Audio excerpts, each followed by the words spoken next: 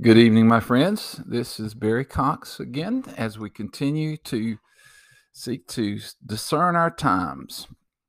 As we study this evening, our topic will be the amazing restoration of Israel as a nation. Let's begin in looking at just the whole concept of the promised land. We'll begin in Genesis chapter 12, verse 1. The Lord had said to Abram, "Leave your native country, your relatives, and your father's family, and go to the land that I will show you. I will make you into a great nation. I will bless you and make you famous, and you will be a blessing to others. And I will bless those who bless you, and curse those who treat you with contempt. And all the families on earth will be blessed through you."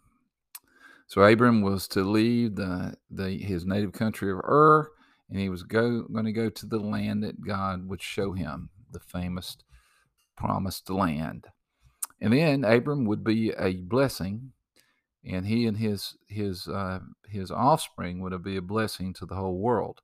Let's take a moment and just think about how the Jews have been a blessing to the whole world. You think about the Ten Commandments that have come from them, and they are the basis of all Western law. And they're such a common sense protection of our lives, our property, our families, our relationships. And then you think about what an amazing piece of literature the Old Testament is. And indeed the whole Bible has come from the Jews, as all Jesus's apostles who wrote the New Testament were Jews. And it's some amazing passages of Scripture describing this. Psalm 147, verse 19 says, "He has revealed his words to Jacob, his decrees and regulations to Israel." Romans 3:2 says, "The Jews were entrusted with the whole revelation of God." And obviously, the amazing blessing of Jesus is, he was also a Jew. Romans 9:5 says, "Christ himself was an Israelite as far as his human nature is concerned, and he is God, the one who rules over everything and is worthy of eternal praise." And as we think about, the blessing of the Jews to the world, Jesus told the woman at the well in John 4 that salvation comes through the Jews. But again, back to Abram and the land, God said to Abram, "Leave your native country, your relatives, and your father's family, and go to the land that I will show you." So this precious promised land was possessed by Abraham, Isaac, and Israel until the time of the Egyptian slavery. Well, then Moses led them back to the land after all the miraculous plagues that finally caused Pharaoh to let my people go, right? And so Moses led them back to the land and established the covenant of the law with them through the Ten Commandments and the law. And then Joshua established them as a nation back in their land. However, Moses warned them that Israel would be scattered from the promised land if they broke his covenant. Deuteronomy 29, verse 25. The people of the land abandoned the covenant that the Lord, the God of their ancestors, made with them when he brought them out of the land of Egypt. That is why the Lord's anger has burned against this land. Verse 28, in great anger and fury, the Lord uprooted his people from their land and banished them to another land. Then also Leviticus 26, verse 21, if you remain hostile toward me and refuse to listen to me, I will multiply your afflictions 7 times over as your sins deserve. Now, some have looked at that and said, that 7 times has been 7 times the number of years of exile that they were banished to. And we'll refer to that a little bit later also. And so, as God has warned them here, well, all right, if you abandon the covenant, then you will be banished to another land. And so the Babylonians come in and conquer the Jews in 587 BC and force them into captivity. Then later, the Jews revolted. The Roman Empire comes along and takes over, and the Jews revolt against the Roman Empire in 66 AD. Then the Romans crushed that revolt and destroyed the Second Temple, Herod's temple of the time of Jesus, and they destroyed most of Jerusalem in 70 AD. And many Jews were scattered all over the empire, including some who were taken captive back to Rome and even forced to build the Roman Colosseum.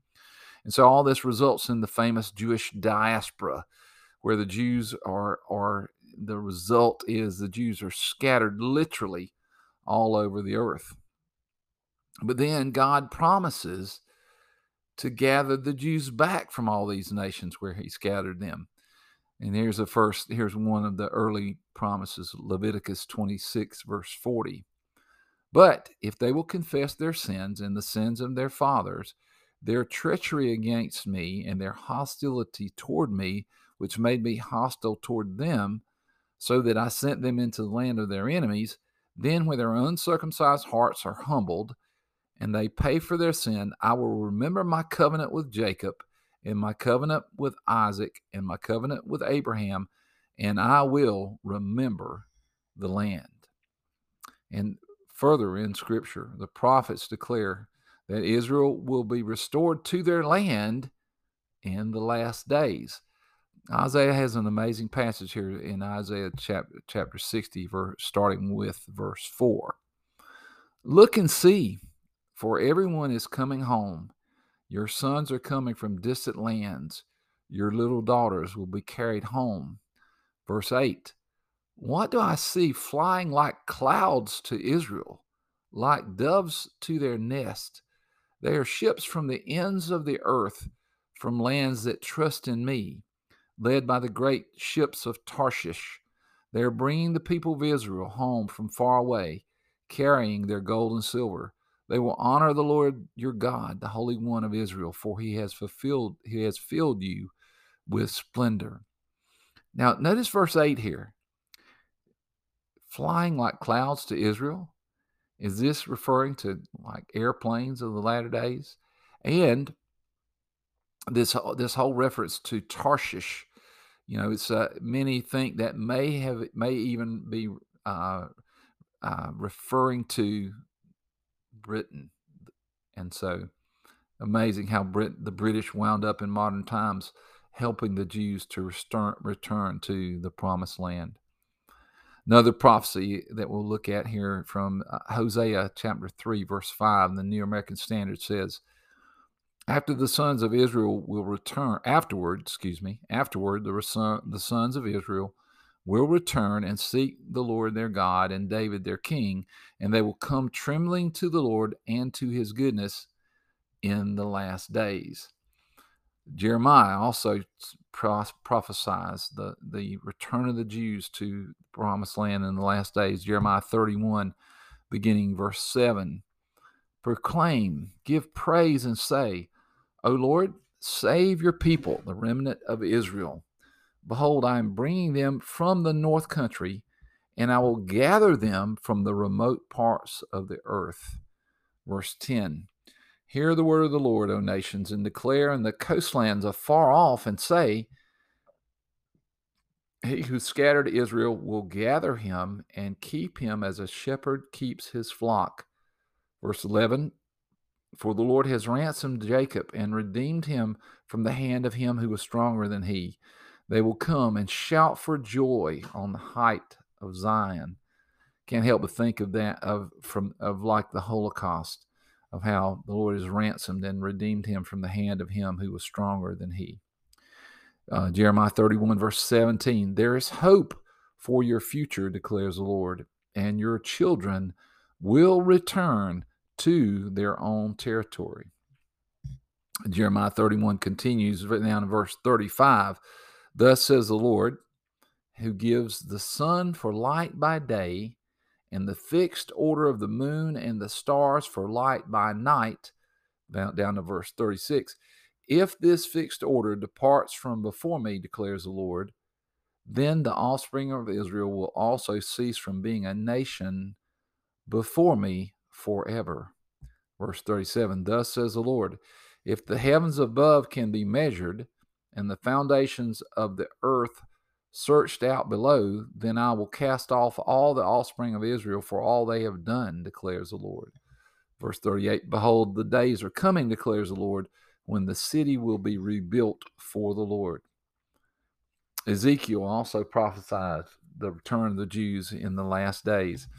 Ezekiel 38, verse 8, after many days you will be summoned. In the latter years you will come into the land that is restored from the sword, whose inhabitants have been gathered from many nations to the mountains of Israel, which had been a continual waste. But its people were brought out from the nations, and they are living securely, all of them. So God repeatedly declares throughout the Old Testament, the prophets, the history of Israel, God repeatedly declares that he will bring his people out from the nations. So let's look at a historical summary of the amazing return of the Jews to the Promised Land in modern times. We'll begin 1880. In 1880, the Jewish population in Palestine was just 25,000 people. That's 3% of the world Jewish population at that time. Amazing thing to think about. 1880, the Jewish population in Palestine was only 0.3%. I hope I said that right previously. Anyway, if I didn't, I correct it now. The Jewish population in 1880 in Palestine was just 25,000 people, only 0.3% of the world Jewish population. Well, things began to change tremendously in the 20th century. After the Versailles Treaty and at the end of World War I, the British governed Palestine. So they issued the famous Balfour Declaration in 1918, in which they encouraged a state for the Jewish people. So the Jews began to return to Palestine, to return to the Promised Land in huge numbers. So then between 1932 and 1939, 267,000 Jews left Europe and went to Palestine. Then the British got pressure from the Arabs about this. And so the Arabs told them, you got to stop all this Jewish immigration. And so the British did put on restrictions. And then, of course, during this time, the World War II begins and the Holocaust hits and all this. Despite all that, from 1939 to 1948, over 118,000 Jews reached the Promised Land, despite the British restrictions, despite the difficulties of World War II and the Holocaust. Well, then, as the war ended and the Holocaust was discovered, and many in the world, had mercy and empathy on the Jewish people, the immigration continued to increase. And so as communism fell and more people were freed from the communist countries, 1 million people immigrated to the Promised Land in the 90s. And so today, the total Jewish population of Israel is 6.8 million. That's nearly 50% of the world Jewish population now lives in Israel. So in like a little over 100 years now, the population of the Jewish population has increased 50% basically. And so, amazing thing happened. On May the 14th, 1948, David Ben-Gurion, the head of the Jewish Agency, proclaimed the establishment of the State of Israel. Israel was now a nation again, May the 14th, 1948. Soon thereafter, the United States President, Harry Truman, recognized them as a nation, gave them recognition and approval as a nation. Donald Trump approved and helped them to restore Jerusalem as their capital during his term in office. And so now, from that declaration of nationhood back in 1948, the surrounding Arab nations have sought to destroy Israel. And so their amazing survival and even prosperity, just the fact that they've survived all these surrounding nations being opposed to them, and then they've prospered, and then they've made the land to grow, and then their military has been amazing, and all this, it just it verges on miraculous.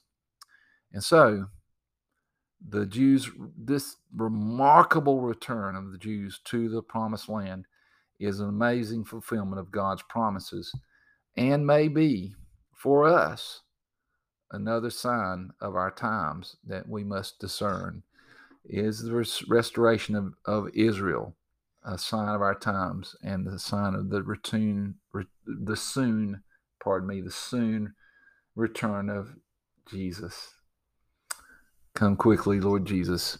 Thanks again, guys, for listening. Please share this with anyone that you feel would be blessed by it.